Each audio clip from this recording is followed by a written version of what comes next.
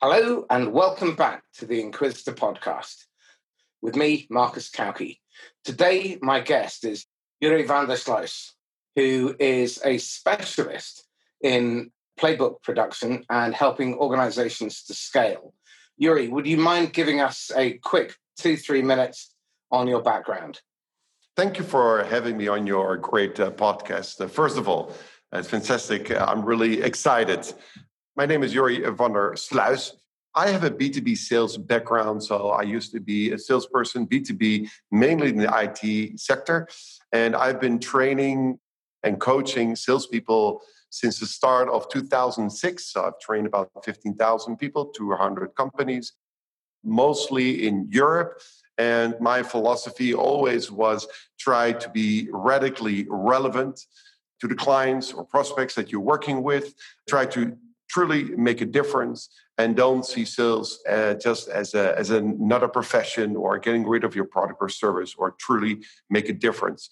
This is what I've been emphasizing on in my trainings and coaching and consultancy.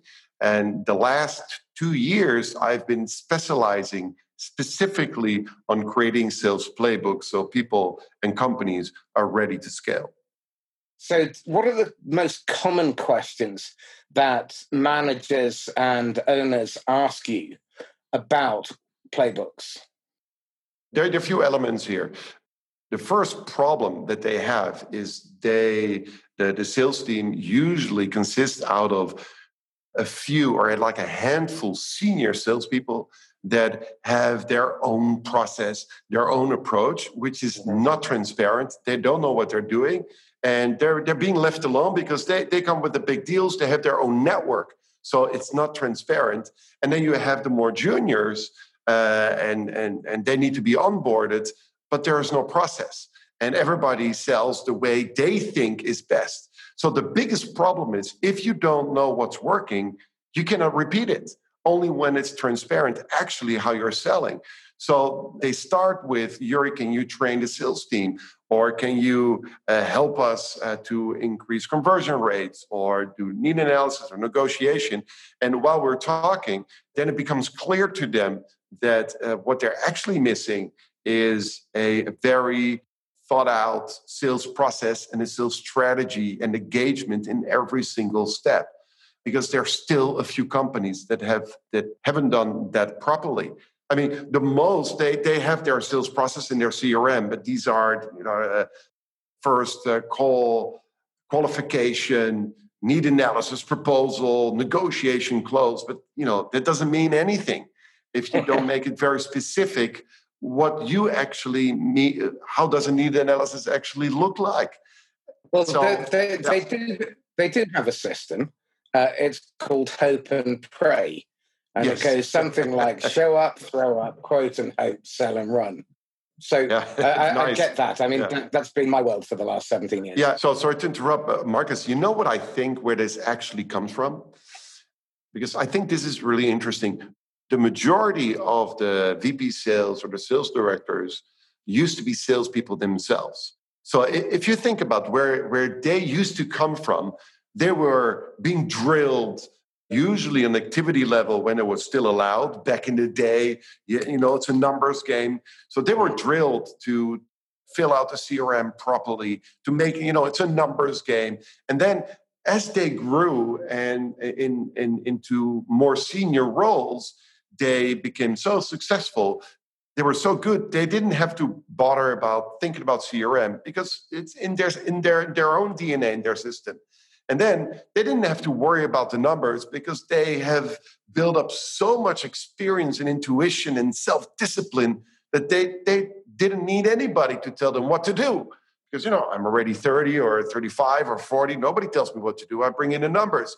And as they become a sales director, they actually project what they like or what they don't like to the others, to the rest of the sales team. So even though they may not need it because their self-discipline is extremely high and they were really successful because they were really good salespeople, now they think they don't like micromanagement because they don't like it themselves because they outgrew the whole micromanagement. So now suddenly they want salespeople that that manage themselves, because suddenly this micromanagement, everything that is in relation to this is what I expect you to do on activity level or in quality level, it's now put under one pile that they call micromanagement.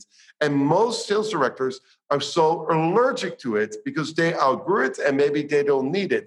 But the biggest mistake is they project their personal preference to their entire sales team. And this is where I think they make a huge mistake. I couldn't agree more, and I'd like to pick up on a couple of things. First of all, sales is not a numbers game. Yes, you have to do a certain level of activity, but if you're playing the numbers game, then chances are you're throwing an awful lot of shit at the wall and hoping some of it sticks. And you're confusing action and activity. Activity doesn't pay off. Decisive, intentional, meaningful action will.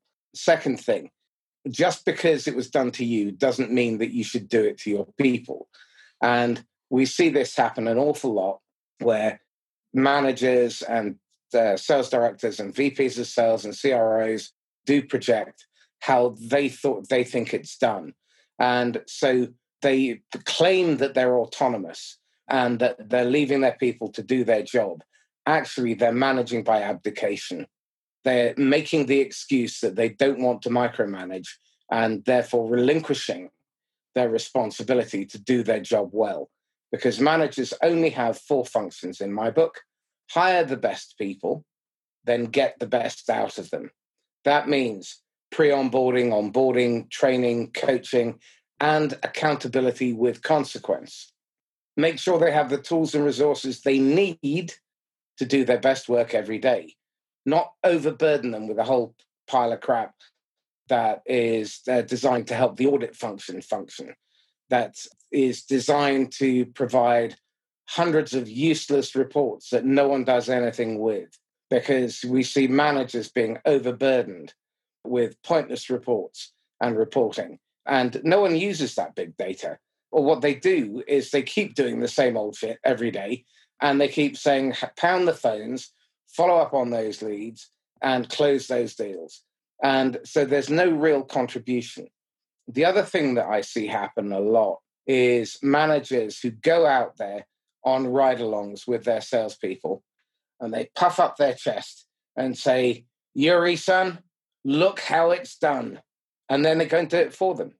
And there's no knowledge transfer because they don't have a learning culture. And then the fourth function of management is to help clear roadblocks and protect them from acts of idiocy from their own leadership.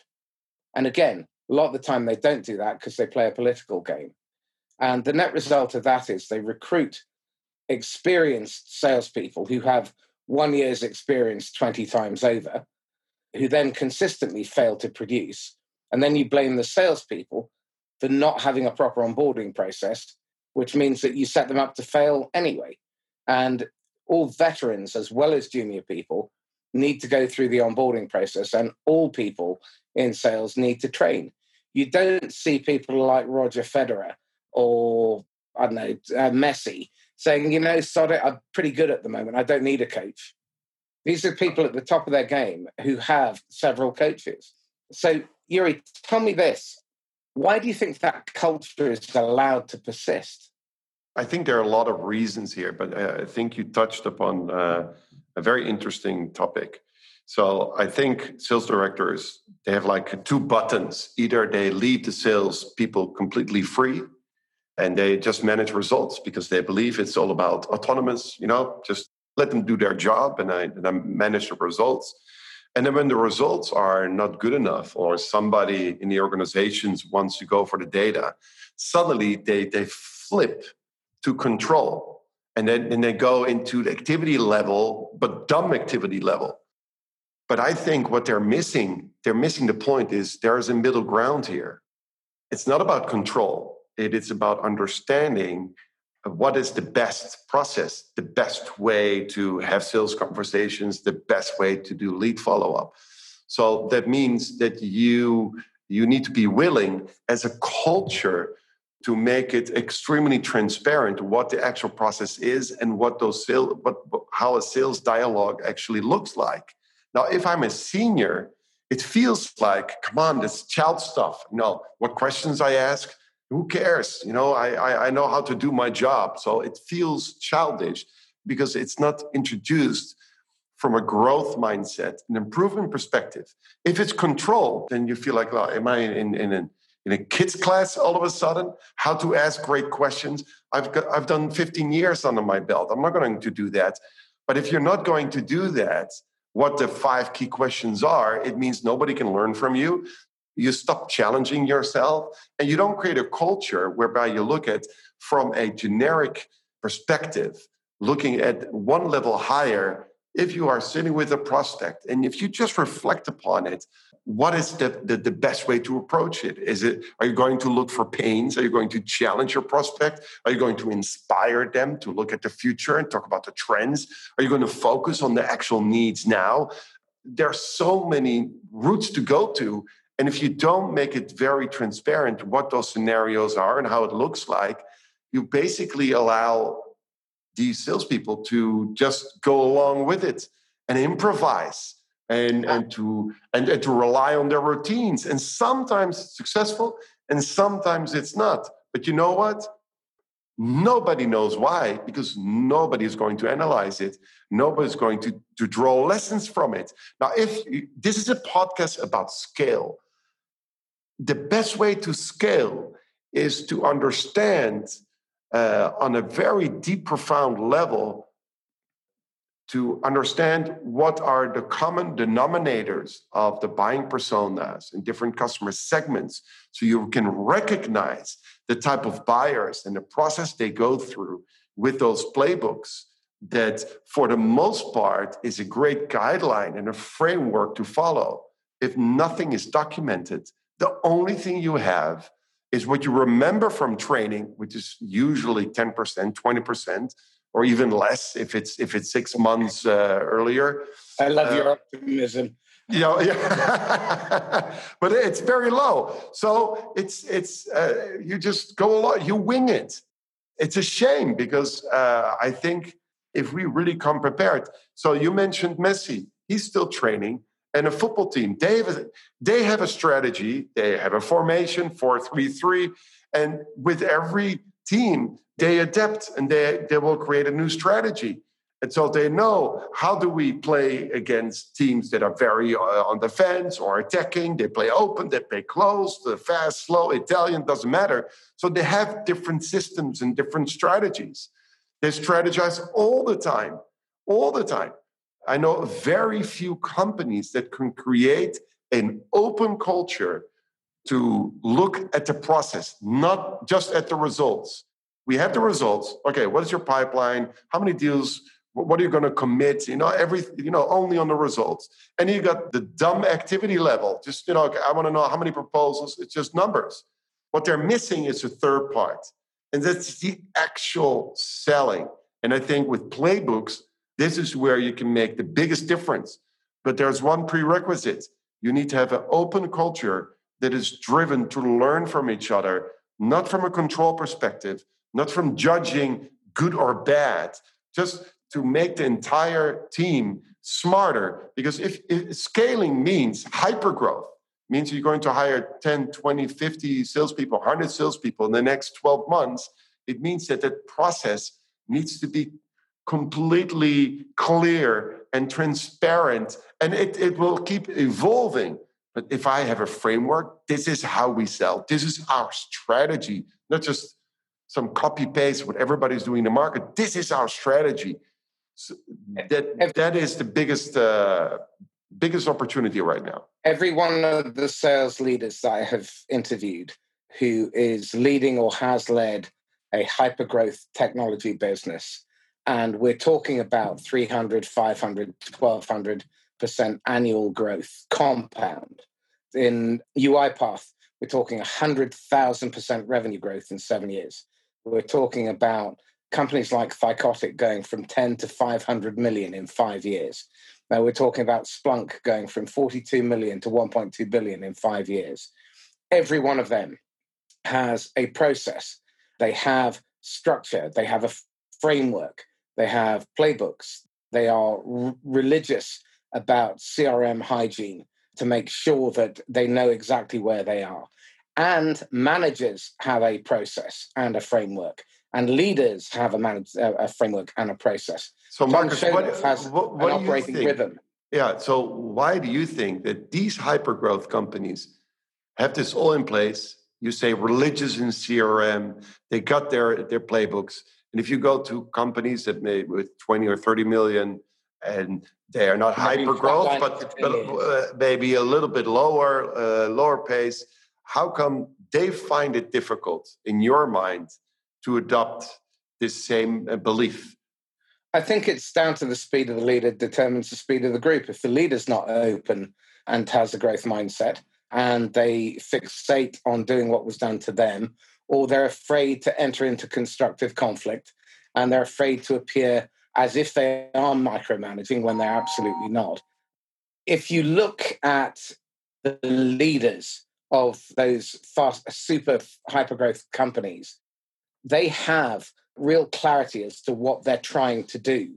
If you look at Tom Schodorf's operating rhythm, he has stuff in there to inspire, to guide, to communicate, to review, to coach, to develop, to align, to recognize, to enable, to give feedback, to make sure that top talent is aligned with future needs, that they're in sync with HR.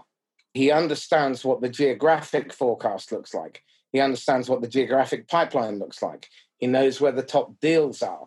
He knows how the general communication is working. He has strategy in place and a playbook, which is constantly reviewed because it may have been fit for purpose 6 months ago, but their business is rapidly changing. They have in place things like approach to improve execution, to improve morale, to clarify purpose and expectation, to develop employees, to share purpose and expectation, make sure there is ongoing reinforcement training, there's formal development and career planning and career pathing, identifying current and future recruitment needs in order to ensure that they're staying ahead of the curve and they don't end up in a traffic jam, creating greater clarity in the forecast and eliminating gaps, reducing risk, improving their execution and alignment, accelerating revenue expansion, making sure they're aligned with the customer, aligned with the partners, defining their strategy. Now, that doesn't sound to me like someone who's winging it. It sounds to me like someone who has clarity on why they are there, because their function is to get the best out of their sales team. Their function is to ensure they are ultimately accountable for that P&L number. And they understand that whilst they are accountable, individuals within their team are responsible. And that responsibility is taken incredibly seriously as well. Now, what Tom said was they would have knockdown fights behind closed doors as a management team, and then they would agree a course of action, make a decision, and then everybody would back it. And part of the problem here, I think, is ambiguity at the top leads to politics at the bottom. So you look at all of these organizations, the ones that really manage to attain a relatively smooth upward trajectory, it's never perfectly smooth, but a relatively smooth one, understand that conflict is essential. They don't mind having fights. And it depends on what you fight about. It depends on what you fight about, of course. Constructive conflict. It's got to be constructive. It's a strive for excellence. It's the fights, what the best way to approach it. It's not a fight about ego or power. No, it's all about purpose and which direction to go to. There's one other critical point, which is everybody from the bottom to the top in the organization is receiving and delivering coaching. So juniors are being coached by people above them, which allows the more senior salespeople to learn their craft of moving into management. The ones who don't do the coaching or the mentoring tend to be top producers, but they're not the ones who should move into management. Tom Schodorf and Ryan Longfield and Chris Duddridge and all these guys who are absolutely at the top of their game are receiving coaching. They seek out coaches. They have multiple coaches. They're not so up themselves that they think that they're the finished article. And when I was talking to Tom, he was quite emotional about this. He said, I know I'm not the finished article. And what I need to know is that I can always get better. And they're always on this road for constant, never-ending improvement. This is the growth mindset. Yeah. This is a growth mindset. You cannot have a culture of growth for the rest of your company if you don't embrace it yourself. This is what true leadership is about. I was thinking, just from a more macro perspective, why is it that these hyper-growth companies tend to adopt this growth culture and to have all this in place? And usually my playbooks actually cover a large part of it, that there's no confusion about the components that you mentioned earlier. I think it's when you're in hypergrowth, so you got a great product, you got great marketing, and there's a lot of money behind it, and finish Series C, and it's just, okay, now is the time. I think they cannot afford not to have a process. Otherwise, it's complete chaos. So also out of necessity and what the shareholders are expecting, what the leadership is expecting, you have to put it in place. Otherwise, it's pure chaos. You just can't manage it. So if you think about it, if you are a company that's about to enter into that stage, or you're trying to seek out that growth, you can still implement all of this. You don't need the risk of chaos as a driver to then just embrace this type of culture. Everybody can still do it today. And this is, I think, where more than 80% of sales teams are not taking this opportunity. There's too much emotion involved, or who's right, who's wrong. I think they're completely missing out on this opportunity. Let me ask you this. Yeah. Can you imagine an engineering team or a finance team run in the same way that most sales teams are? How quickly would those companies be bankrupt? There's no excuse for it. We claim to be a profession. Act like professionals. You need to have these systems and these processes. And it's not about micromanaging. A manager's secondary job after hiring the best is getting the best out of your people. Just abdicating responsibility and saying, well, I've hired experienced veterans. They're all grown-ups. Don't want to interfere. Don't want to get in their way. That's an act of idiocy. You look at the military. We're not talking about, I'm particularly thinking about special forces. If you've got a bunch of conscripts, you just drill and drill and drill, and you go through that process. But actually, in special forces, these people need to be team players and interdependent. They need to know that other people in their team have their back. They are highly trained, highly specialized. They're constantly training. And one of them is worth 12, 20 conscripts. And you see the same thing with A players. An A player is worth anywhere between 3 and 12 times a B player, and a B player is worth 3 to 12 times a C player. That could mean an A player is generating 144 times as much as a C player. But what people focus on is the coverage, making sure that you got warm bodies in the seat, rather than recruiting the right people. The rule is better no breath than bad breath. And the problem is that people don't ask the question, is he better than an empty chair? And often the answer to that question, sadly, is no. And often if you ask that question of managers, the answer is often no as well. We did a research study that came out in spring, and it suggests that only 6% of sales managers are fit for purpose. That means 94% are not. That's a travesty. But it's borne out in the results. You see 13% of sales teams globally hitting their quota. Only 44% of individual sales reps in 2019 hit their quota. 1 in 8 first meetings result in a second meeting. If that isn't a red flag that says there is something wrong with the way your salespeople sell, I don't know what is. You look at the conversion rates. 60% of sales cycles end in no decision. Yeah, it's probably higher now in these times. Yeah. Well, certainly the research that came out last year was 60%. Now, 40% that are left, of those, 74% of those go to the company that has a process that displaces the incumbent and disrupts the current, the status quo. The other 10.4% goes into bid, where you have a 1 in 4 win rate. That means, on average, if you are a company that chases bids, you will win 1 in 38.5 buying cycles. That's a 2.6% conversion rate. Yeah, and think about the time investment. Wow, that's just... Well, think about this. There is an old proverb in English, which is you cannot polish a turd. Okay. What you can do is you can roll it in glitter and it'll still look shiny, but it'll stink. And that's what most sales processes are. It's a genuinely devastatingly depressing state of play. And I hope that if nothing else, people are woken up to the fact that they should go back and look at the actual buying cycle started to converted, not just the tail end, because most of you are sinking hidden cost in your buying and your selling process. And you're allowing buyers to control your profit and loss account. You touch upon so many interesting insights, Marcus. Fantastic.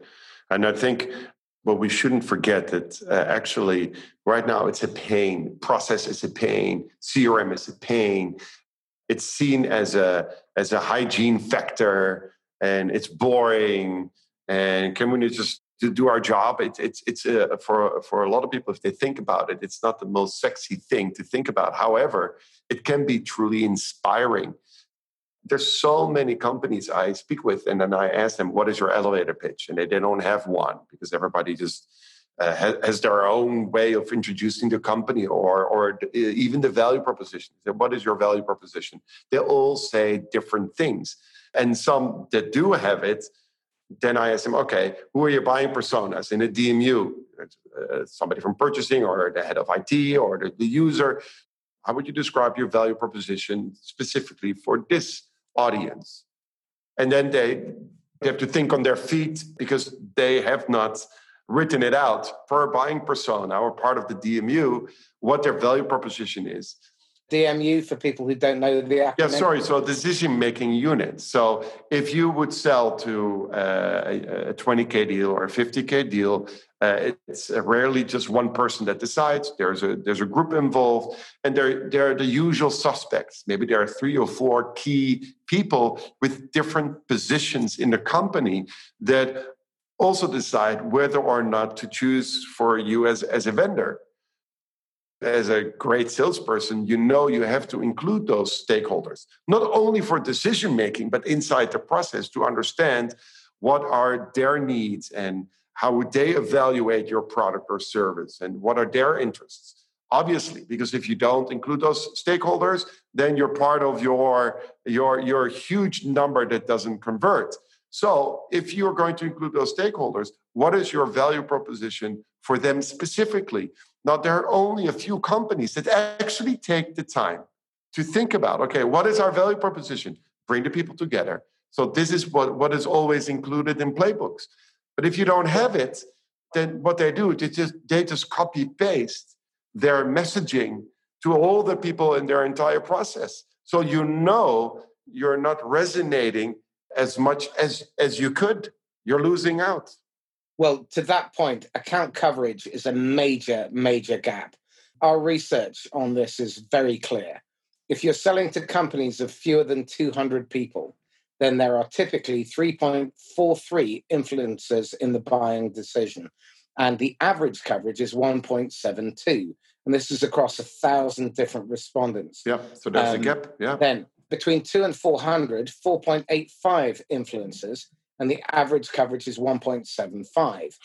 Between 400 and 1,000, 5.81, and the average coverage is 1.9. And this is the really telling statistic.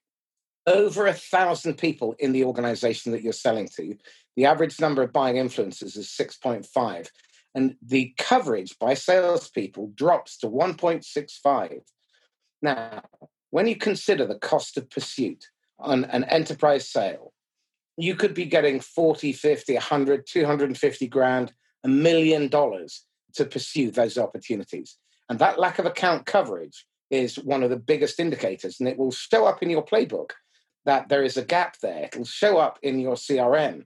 But if your management is abdicating responsibility, and it's not about command and control, it's about taking responsibility for doing your job well, then that will tell you where you need to look. Now, I'm working with a number of tech companies at the moment, and this is one of the first areas that we look at when we look at their pipeline, because they don't have that coverage. And then we can see which deals are at risk. Then when we miraculously focus on getting that coverage within the next 90 days, those deals move forward and they start bringing in 6 and 7-figure deals. And it's done in a compressed time frame because now what they're doing is they're making sure that not only are they lining up all the right people to have the right conversations on both sides, but what they're also doing is making sure that they are tailoring their message specifically for the individuals and their job function and those archetypes and personas in order to ensure that it's relevant. Because the thing that everybody in the company is experiencing is a shared experience of their problem. But how they experience it will be different. And the drivers will be different. How they are measured, how they are scrutinized will be different. And this is why you need process. Systems set you free. They liberate you because you can be as creative as you like within the system, but you have to have that framework. I spent the first 17 years of my career fighting systems and process because I thought somehow, immaturely, it constrained me. The reality is, when I discovered the Sandler system and I had that method to follow, within that, I could be as creative as I like. And it is a genuinely creative act to constrain yourself. I did a stand-up course last summer. And the thing that worked when you're writing jokes is constraint. It's not just rambling off on one. It's learning how to cut out all the fat and just make sure that you've got the bits that you need to do the setup and then the punch. And the problem is that people don't think like that. They think that somehow sales is an art. I disagree fundamentally. It is, to a large extent, a science based on repetition and drill and practice. And that means that you have to have, as part of your playbook, pre-call planning. You need to then rehearse. My rule of thumb is for every minute you're in front of the prospect, a minimum of 3 minutes of rehearsal. Now, that means you do less activity because you're spending a lot of your time in productive actions in rehearsal and preparation and planning for all the different eventualities. So when you're in front of them, you're not having to think on your feet. The occasions where you do have to think on your feet because something comes out of left field to hit you on the head, you've got breathing space. And what you don't want to do is trigger your lower brain function because your amygdala gets fired off and suddenly you go into your midbrain or your reptile brain. You want to stay on purpose. And the problem is that most salespeople think that it's okay to do that kind of stuff. It's not. It's absolutely not. And I fundamentally believe it is an act of gross misconduct and a fireable offense to turn up to meet the chief executive or the chief financial officer without having done a pre-call plan, without having done your rehearsal time, and without doing a post-call debrief. I think that managers are remiss where they are not taking their salespeople to task. And I think it comes down to the fact that managers want to be liked instead of be effective. Your thoughts? Exactly. And maybe they are like you were, that they don't like systems and processes because they think in personal, just your charisma and your it's all about people, and if you like each other, this is when companies buy. Of course, if people like you, it helps. If they don't like you, they will try to avoid to do business. But there's so much more. They have to trust that you have their best interests at heart, and you know what the hell you're doing. If you just turn up and you wing it and you show up and you put your market stall out and you fire up PowerPoint and you torment them with presentations about your company headquarters and how long you've been in business and who your investors are and which of their competitors you do business with. What on earth are you thinking? No one gives a damn. That's like showing photos of your ugly children to strangers. So Marcus, you've done stand-up. Well, very badly. I didn't manage to make the cut for the show. And the following day, my 13-year-old daughter at the time said to me, "Daddy, a lot of people ask me, do you want to be like your dad?" And I say, "No." I said, "What do you mean?" She says, "Well, I'm funny." So she's the stand-up comedian in the family, not me. that is just great. I've disowned her. She's being sold into working chimney sweep now. Yeah, so maybe it's interesting to just spend time on sharing with our audience of the feedback that I receive after implementing these playbooks, because there is always some natural resistance because people are afraid it's control, because there is no system and process enough. So when you introduce this, then salespeople are afraid. They're like, "Oh no, it's not against somebody thought of something." So you have to onboard this properly. You have to introduce this properly. You have to go back to talk about your sales philosophy and your purpose. It's exactly what you mentioned earlier in the beginning of this podcast. There should not be any ambiguity. On the top, because that creates confusion and politics below. So that has to be clear.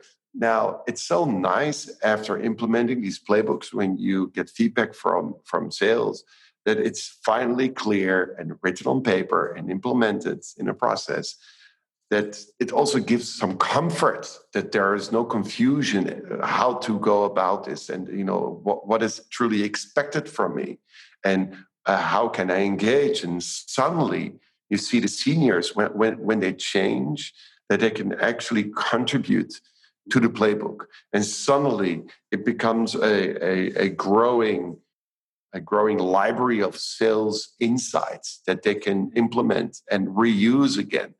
And now it's something they share. So before, it was something personal. You have your products, prices, your systems, and how you sell it. It's up to you personally. You just have to meet the company guidelines a little bit, but who cares? But now it's something completely different. And the reason why I all started this, my purpose is I'm coming from, I used to be a salesperson, a manager, and then I became a sales trainer and coach for the past 15 years. And I realized that the percentage of people that actually implement whatever is trained is so dramatically low that I thought to myself, okay, I'm done with just training without a fundament. I need a structure. I need to make sure that if I walk out the door or close my Zoom session now, because a lot of it is virtual right now, then I know that at least everything falls into a structure and a strategy and an approach and a methodology, as opposed to just, in the air.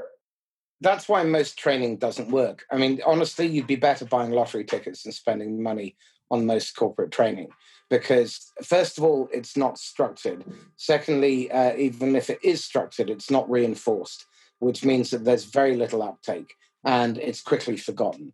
And the other part of the playbook, which you touched on, is that it needs to be built by the people who use it. It can't just be imposed. It needs to be something that evolves organically. And as their market changes, as their customers change, as they grow and they're selling into different types of companies, the playbook needs to evolve and get richer through the input from the lessons from the field, from the lessons that customers teach. Exactly. This is the thing that really frustrates me, because I fundamentally believe that there is corporate deafness. Majority of corporations do not spend anywhere near enough time actually speaking to and listening to their customers. I interviewed a fascinating lady called Amy Brown, who runs a scale-up company called Authentics, and they specialize in the American health system. What they do is they use AI to capture the free-form conversations in the call centers. So customers are actually telling them what they need to do, how they get frustrated, what they find difficult about dealing with them, the things that they want in the future, the impact that the work that they do is having on their lives. Now, the problem is that often companies rely on survey data. Now, surveys are terrible for the simple reason that no one fills them out. You get 0.8% response rates. That isn't a representative sample of your customer base. That's a fraction of your customer base, probably either very strong views in a positive or a negative light. And they're people whose time you've just wasted because they've had to call your call center. And then at the end, you're asking to waste more of their time by filling out one of these surveys with the dropout rate that's massive. You need to speak to your customers. Marketing absolutely needs to speak to your customers, but marketing very often doesn't. They operate in a bubble. Senior leadership needs to speak to the customers. Jim Legg at Thycotic has conversations every day with their customers. Tom Schodorf has conversations with their customers every day. And what they're doing is they're listening. And I have a managed service provider client, and the CEO, relatively new to the job, has started having conversations with the customers. And what she is bringing back is golden, absolutely golden. They're finding out what the customers love about them, but also where they need to develop, and also recognizing the gaps in terms of their offering, but also where they're offering stuff, but the customers had no idea about it because the salespeople were going in and transacting. They weren't focused on the longer term, the strategy. And sales organizations need to remember that customers come to us for leadership, for a safe pair of hands. And if you do your job well, you become a partner. And this comes back to the issue of trust. They don't have to like you. They may get to like you later, and you get to play golf with them and be godparents to their kids and go to their weddings and funerals. But the reality is they have to trust that you have their best interests at heart. They have to have faith in you for them to keep coming back. And there are so many companies out there that have loyal customers who stopped spending. And that's a bitter, bitter irony. Because if you've got customers who love you, but they've just lost faith because you've deviated, because you haven't listened to them. Yeah, that's it. That's a great example. I always say there are two main things you need to make sure that the potential buyer can experience from you. That is your integrity and your competence. Because you can have people that have a high level of integrity, but they're just not competent. They don't understand. They don't have the skills or the intellect, or they just can't do it. You can trust them by having the good intentions, but they just can't do the job. Then you got other people, they may be competent, but if they don't have a high level of integrity, maybe their main interest is on their own side, and maybe they have other customers that they prefer or spend their time on. So you want those two things, high level of integrity and a high level of competence. And I think this is the trust that you speak about. I wrote a book about trust. Trust me, I'm a salesman, where trust is such an important topic, especially in times of crisis or in times of uncertainty, or when there's so many vendors, so many people, so little time. Where should this trust come from? Well, this is really important. Earlier on, I talked about the 60% of deals ending up in status quo and the 74% going to, of the remaining 40, going to the company that can disrupt. What they also need to be able to do is demonstrate categorically what the cost of staying stuck will be. So the cost of inaction. But this is the key. They need to be able to create enough white space, enough difference between what they are offering and the status quo and all the competitors. If they can't create that white space, then the natural inclination for the buyer is to stick with what they've got. And they need to also to be able to head off the anticipated regret and blame. So this is where trust and competence come in, because they need to be able to tell the hero's journey story from one of their customers' perspectives. And you've got to remember, you are never the hero in any of your sales stories. Your customer is. Because the minute you make it about yourself, then you get between the prospect and their decision to buy. But if you make it all about the customer, someone just like them, and how they had their initial reservations, they went through some ups and downs, they struggled, and you were in peril. And then you managed to find your way out of it. And you as a seller or you as the vendor organization were the guide. So you're the Obi-Wan Kenobi or the Yoda to their Luke Skywalker. And you have to be able to tell those stories. And that's where the playbook can come in, because the playbook will be filled with these kind of stories. Yeah, with the right story, not some shitty story that is dumped on the website with lots of generics that doesn't and technical information. Mean anything.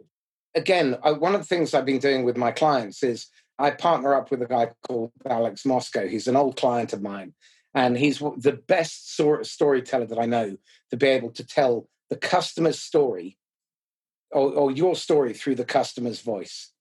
And it's incredibly powerful. When you compare the case study that the company originally has, which is talking about an implementation of Azure or Office 365 or Teams or whatever, versus the story that comes out from the customer and how it affected their ability to collaborate, how it improved their ability to communicate, how it created transparency within their organization, elevated their ability to perform and deliver to their customer. That's a very different message. And the problem is that so often marketing collateral is produced to feed the desires of technical people who can only say no or maybe, not the people who can say yes. And the salespeople don't understand that the critical skills in selling, I believe, are planning an organization. They are listening, really listening, not only for understanding, but also so that you can then ask questions that deliver insight. You have to be customer-centric. So the customer is front and center of everything that you do. And your mission is what the customer needs and wants. And your purpose is how they want it delivered. And you have to be focused on the long term. So you cannot be transactional if you want to create lifetime customers who are loyal and keep buying and bring their wealthy friends as customers. Now, if you lack any of those, and also you lack empathy and compassion, because I think these are things that are really important, then you become just a transactional machine, and you will be replaced by Siri. You'll be replaced by the internet because you're irrelevant. Your thoughts? Completely agree. We're touching upon so many interesting topics here.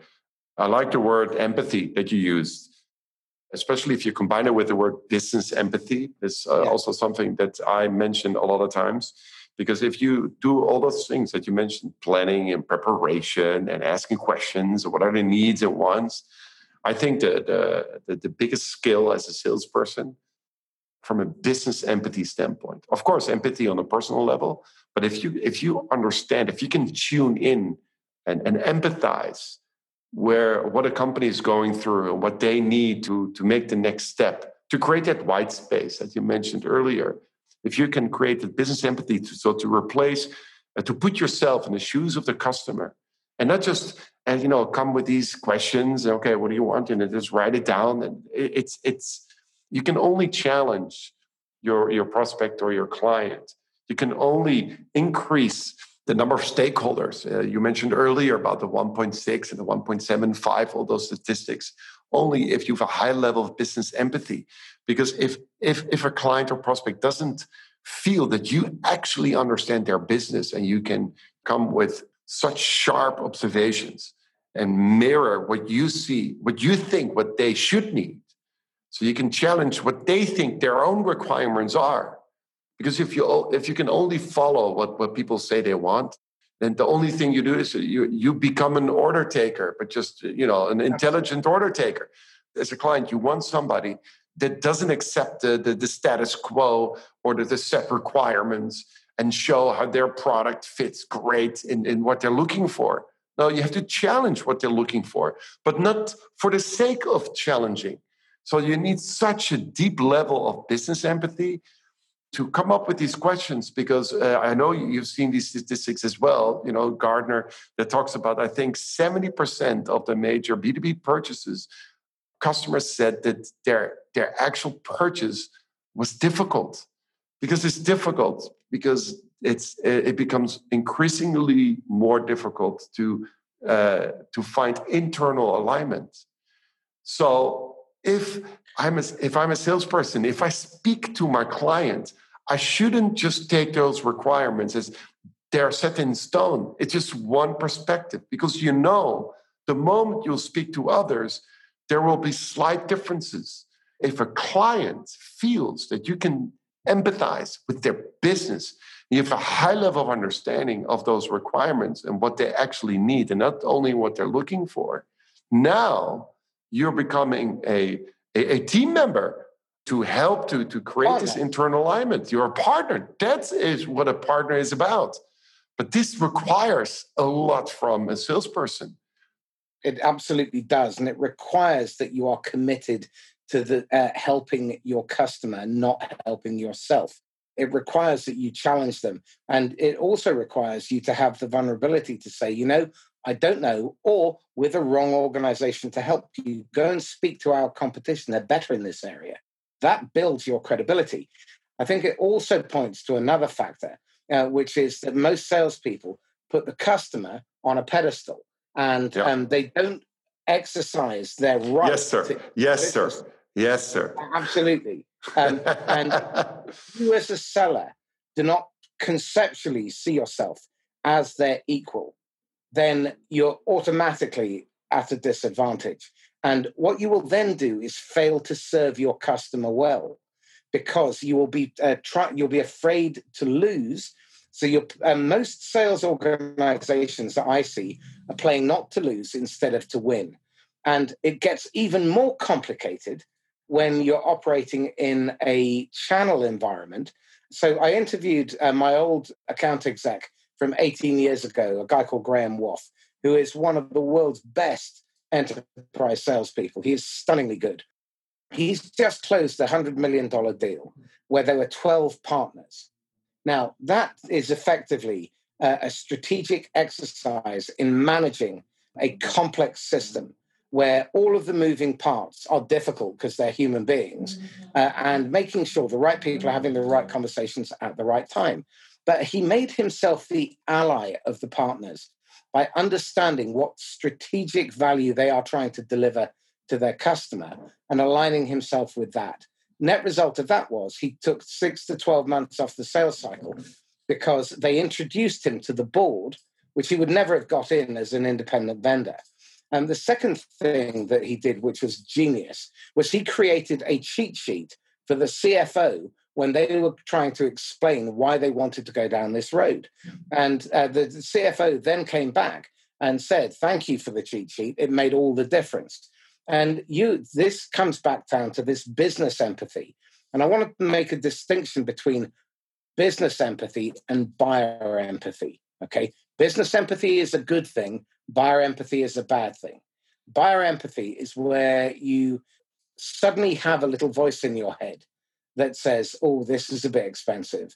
Or if it were me, I'd probably want a discount. Or you jump through hoops that don't need to be, that you don't need to. You start answering unasked questions because you think you need to educate them. You don't. You sell today and you educate tomorrow. People don't need to know what they're buying, in the deep technical sense. They need to understand that you have a solution to their problems, and you need to earn their business, you need to earn their loyalty, and you need to earn their faith.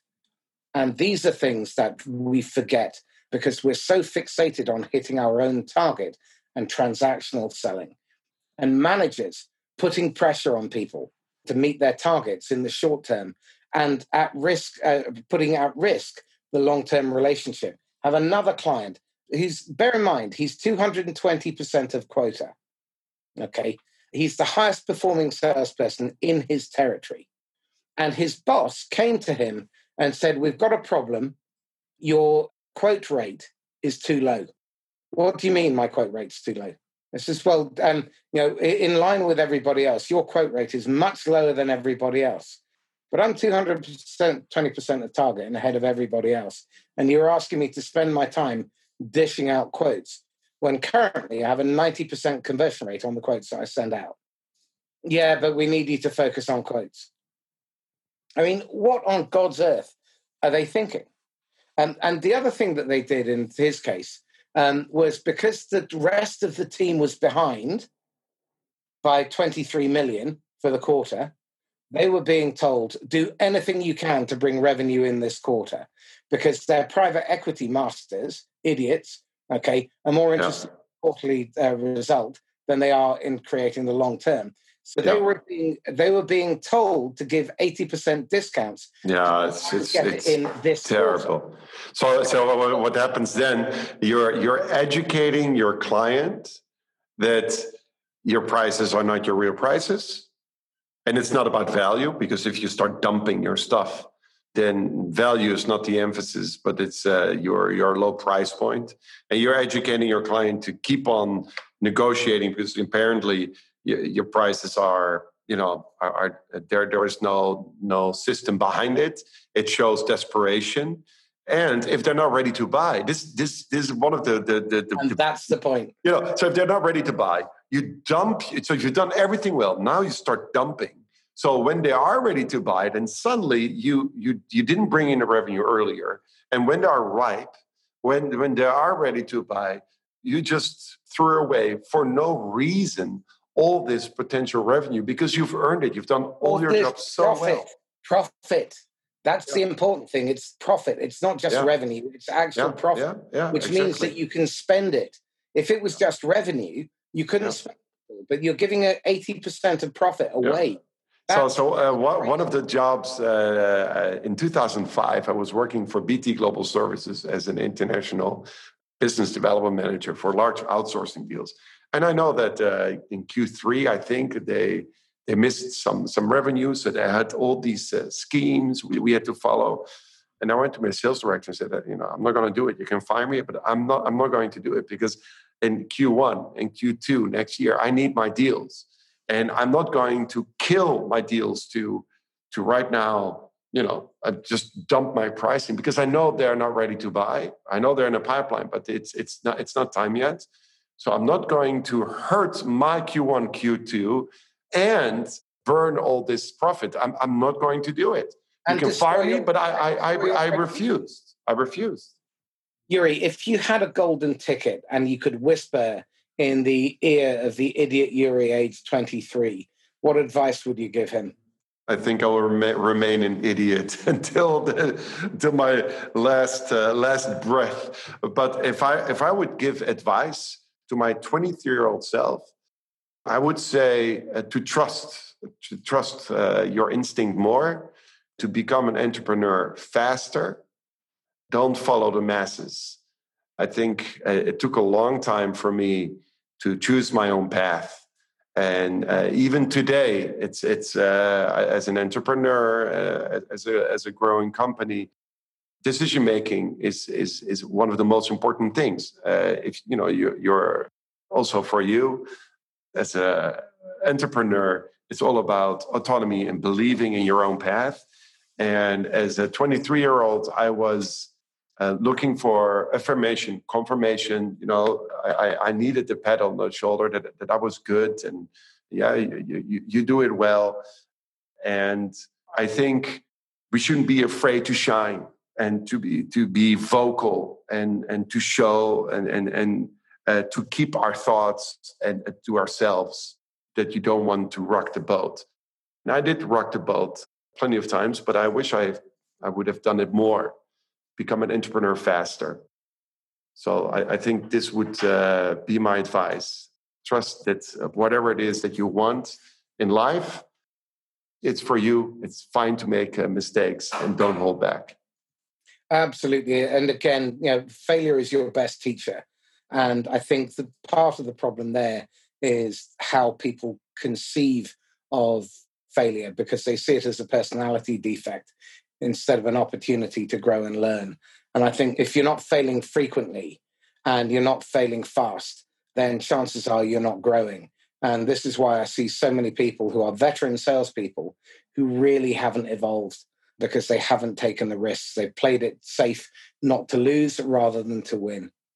So I have a mantra right now because as an entrepreneur, I'm launching all these new playbook services, and it's still a relative new thing. Sales playbooks is becoming more and more popular, and hiring people and onboarding new clients. I would say, okay, as a young company, we have to screw up forward. We're moving forward, but you stumble forward. There is no such thing as perfection, but we shouldn't stop executing either. So you have to screw up forward. So as long as you move forward, it's fine. You just move forward and learn. Obviously, you shouldn't make mistakes, the same mistakes over and over again, but screw up forward. So that is our mantra right now as we're growing. Excellent. So Yuri, what are you watching, reading, listening to at the moment that you think is really good? Yeah, so I listen to a lot of different podcasts. Actually, Brian Burns from the Brutal Truth, I follow as well. But a book I'm reading right now, I actually really like it. It's called Selling is Hard, Buying is Harder. It's by Garen Hess. He's the owner of Consensus Software. It's a great book because it touches upon such so many things that are relevant right now. And I like the idea, selling is hard, but buying is harder, because it puts the entire mindset and focus of the salesperson from a buyer's perspective. And I think, it's all about alignment and putting yourself in the shoes of your buyer. So I love this book. It's not widely known. I think he's published it a few months ago, but look it up. Garen Hess, Selling is Hard, Buying is Harder. It's on my reading list now. You might want to look at the work by a guy called John McTeague around buyer journey mapping, which is really interesting. That's fascinating. And McTeague is McTigue. What are you struggling with? What are you wrestling with at the moment? Right now, I have customized my promise to my clients. As you can see here in the back, we customize sales playbooks completely for our clients. That means that everything is fully customized. And I love customization because that's where your relevance is the highest. However, very quickly, is it customized just to the vendor, or is it customized for the customer as well? So for my client, for the vendor. So I make their entire playbooks completely customized because it's their product, their market, their dynamics, their average deal size, their competitive landscape. So everything is unique. But because everything is so unique, it means that it is not easy to standardize my own processes. So that means it's a lot of work. I like it because it gives a lot of purpose and a lot of satisfaction to finally deliver these playbooks and get it implemented, because I love the fact that it has so much value.